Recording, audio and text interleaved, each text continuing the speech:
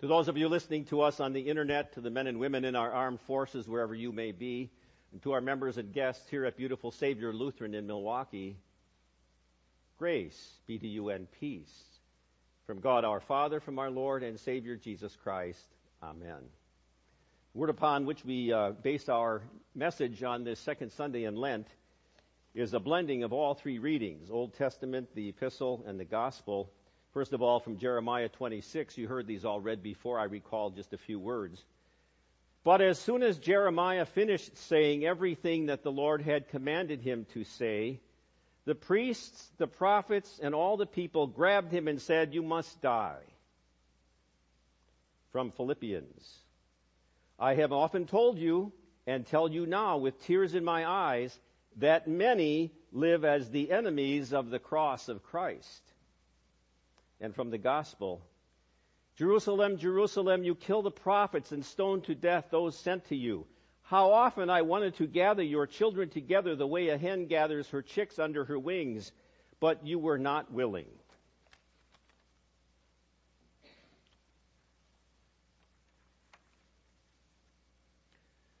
In the name of our dear Lord Jesus Christ, who lived, died, and rose again so that we might live with him forever, my beloved,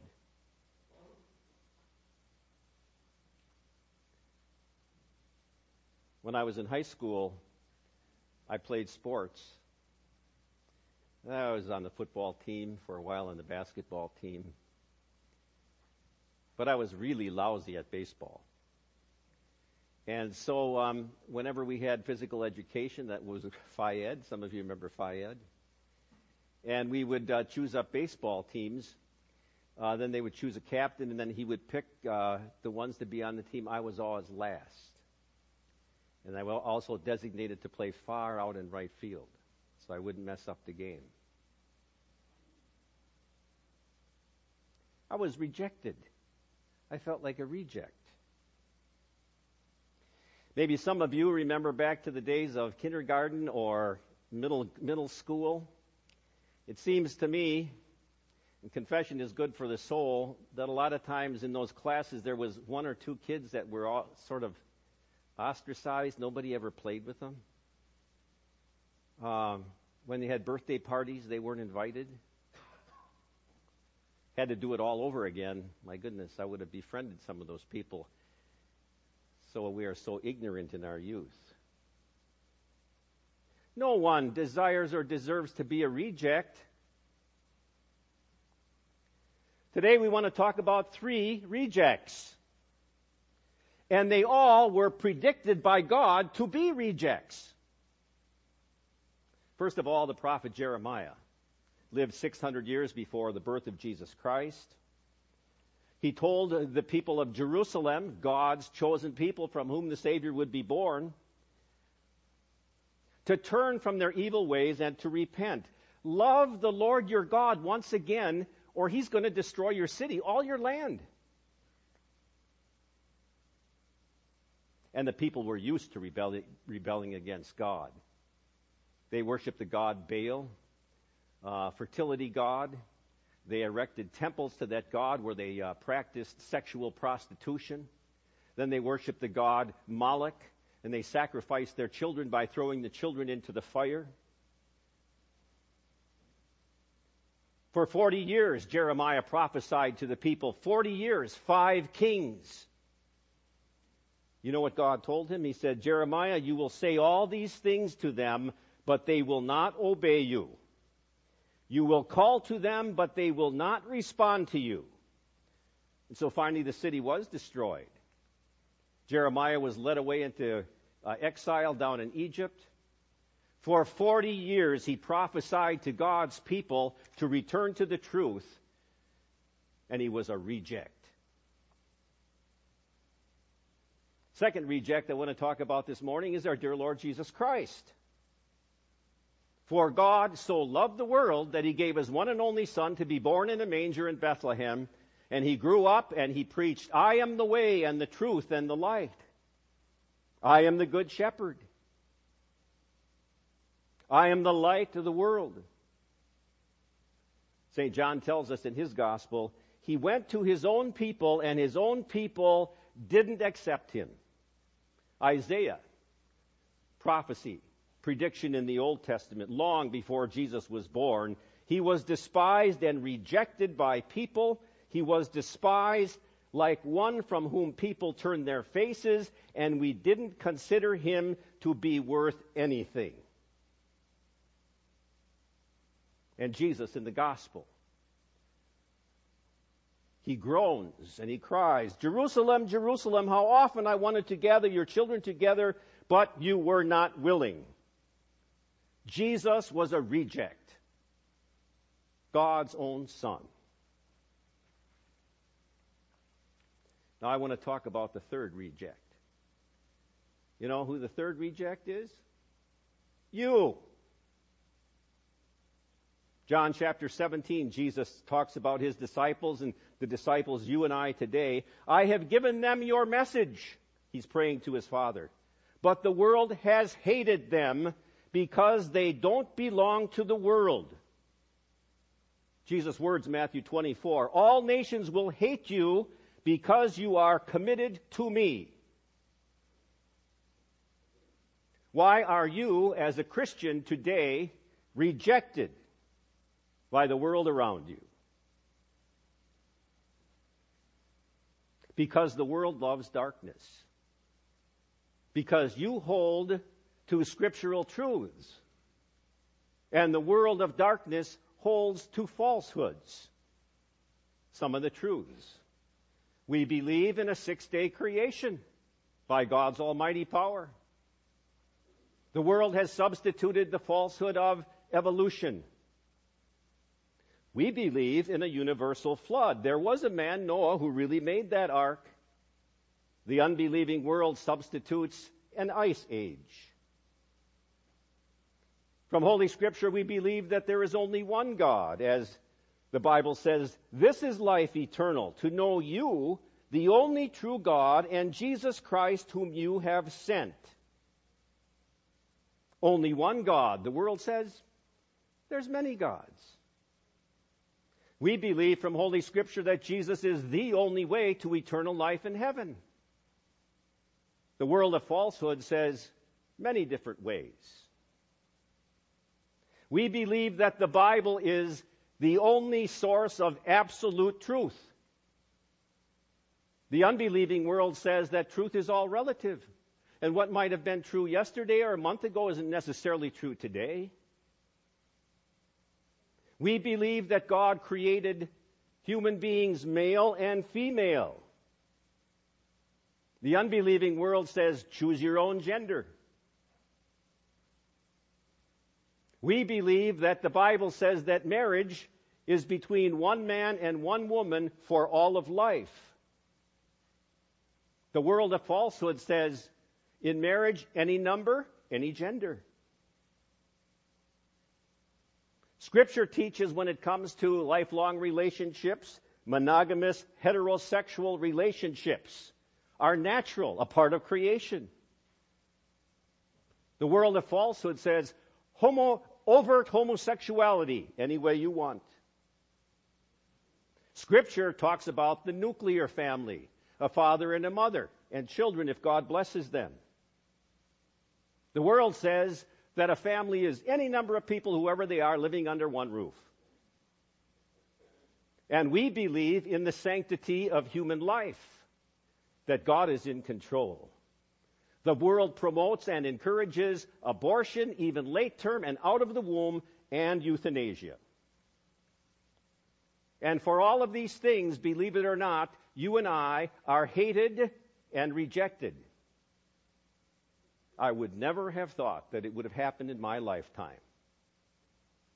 But it was only a half a century ago, 50 years. That's a pretty short period of time in the history of the whole world, where we used to be a predominantly Christian nation.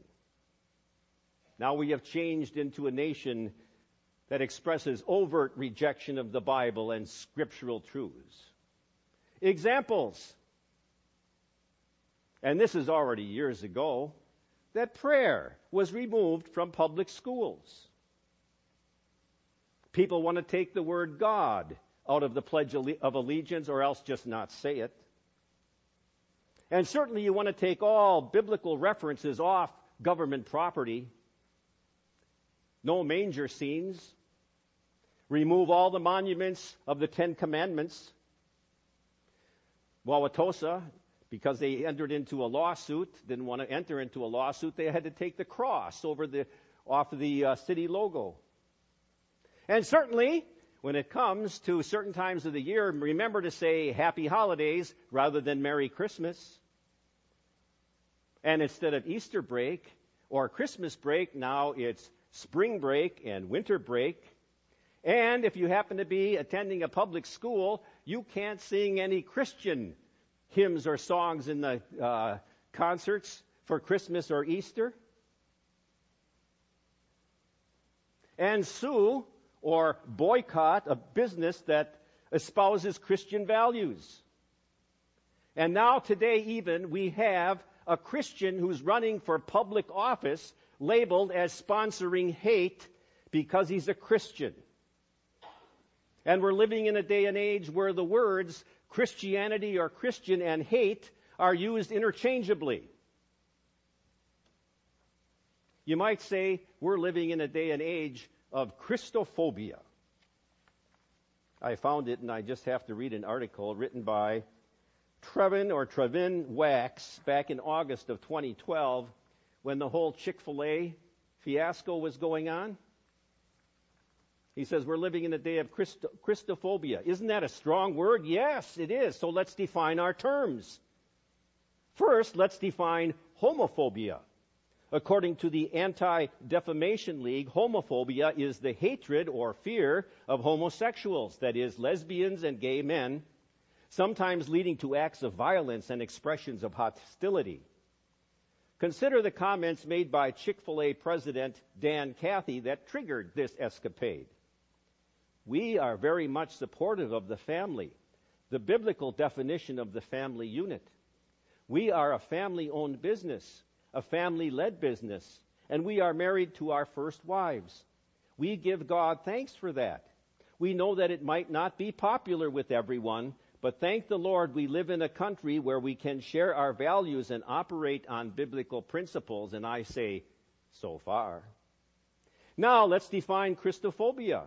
It is anti-Christian sentiment expressed as opposition to Christians, the Christian religion, or the practice of Christianity.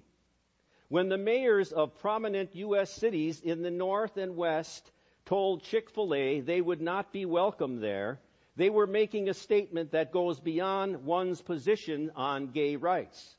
These remarks were an example of social ostracism, not just toward those who hold traditional views on marriage, but especially Christians who hold these views and seek to practice their religion accordingly. What we are seeing today is a massive cultural shift that permits leaders to label Christians as intolerant and bigoted simply for expressing their views about how society should function.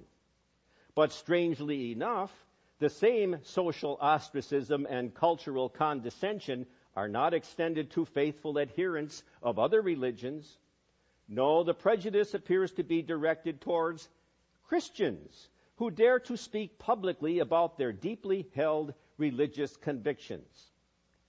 That's why, at the end of the day, this conversation isn't really about marriage, gay rights, or restaurant permits. It's not about the cultural divide between North and South, liberal and conservative. It's about Jesus. It's about the radical sexual ethic he put forth in his teaching, a moral zealousness that hits our current culture's sexual permissiveness head on. And it's about his forgiveness offered to all sexual sinners, so long as we agree with Jesus about our sin and embrace him instead. As weary as we may be of the culture wars, the Chick-fil-A controversy is a harbinger of further ostracism to come. In the United States, the words of Jesus are coming to pass for those who hold tightly to his vision of sexuality, you will be hated because of me. So, how should we respond? We've got to go beyond boycotts and political statements and feigned offense at perceived persecution. We're called to love those who ostracize us, not boycott back. So let's trumpet the message that Jesus is for all kinds of sinners, from the self-righteous church leader to the promiscuous transsexual, no matter what kind of vitriol comes our way. The world tells homosexuals it gets better. The church tells homosexuals Jesus is better. And we certainly have more direction from our Lord God in Holy Scripture, as was read today in the epistle. I have often told you, and now tell you with tears in my eyes, that many live as the enemies of the cross of Christ. In the end, they will be destroyed. Their own emotions are their God, and they take pride in the shameful things they do. Their minds are set on worldly things. We, however, are citizens of heaven. We look forward to the Lord Jesus Christ coming from heaven as our Savior. Through His power to bring everything under His authority, He will change our humble bodies and make them like His glorified body. And St. Peter writes in his first epistle, "Dear friends, do not be surprised by the fiery troubles that are coming in order to test you. Don't feel as though something strange is happening to you, but be happy as you share Christ's sufferings. Then you will also be full of joy when He appears again in His glory. If you are insulted because of the name of Christ, you are blessed, because the Spirit of glory, the Spirit of God, is resting on you." So, what are we? Just a bunch of rejects in the eyes of the world, but still faithful to the truth no matter what. Waiting to be reunited with Jeremiah and Jesus, and to not only be accepted, but also exalted before the throne of God forever and forever. Amen. Please stand.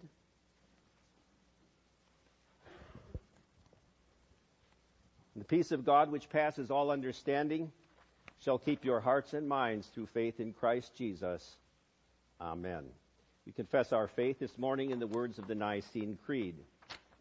I believe in one God, the Father Almighty, maker of heaven and earth, and of all things visible and invisible, and in one Lord Jesus Christ, the only begotten Son of God, begotten of His Father before all worlds, God of God, light of light, very God of very God, begotten, not made, being of one substance with the Father, by whom all things were made, who for us men and our salvation came down from heaven, and was incarnate by the Holy Spirit of the Virgin Mary, and was made man, and was crucified also for us under Pontius Pilate. He suffered and was buried, and the third day, according to the Scriptures, and ascended into heaven, and sits at the right hand of the Father, and He will come again with glory to judge both the living and the dead, whose kingdom will have no end. And I believe in the Holy Spirit, the Lord and giver of life, who proceeds from the Father and the Son, who with the Father and the Son together is worshipped and glorified, who spoke by the prophets. And I believe in one holy, Christian, and apostolic church. I acknowledge one baptism for the remission of sins, and I look for the resurrection of the dead and the life of the world to come. Amen. We take this time to gather our tithes and our offerings and our connection cards.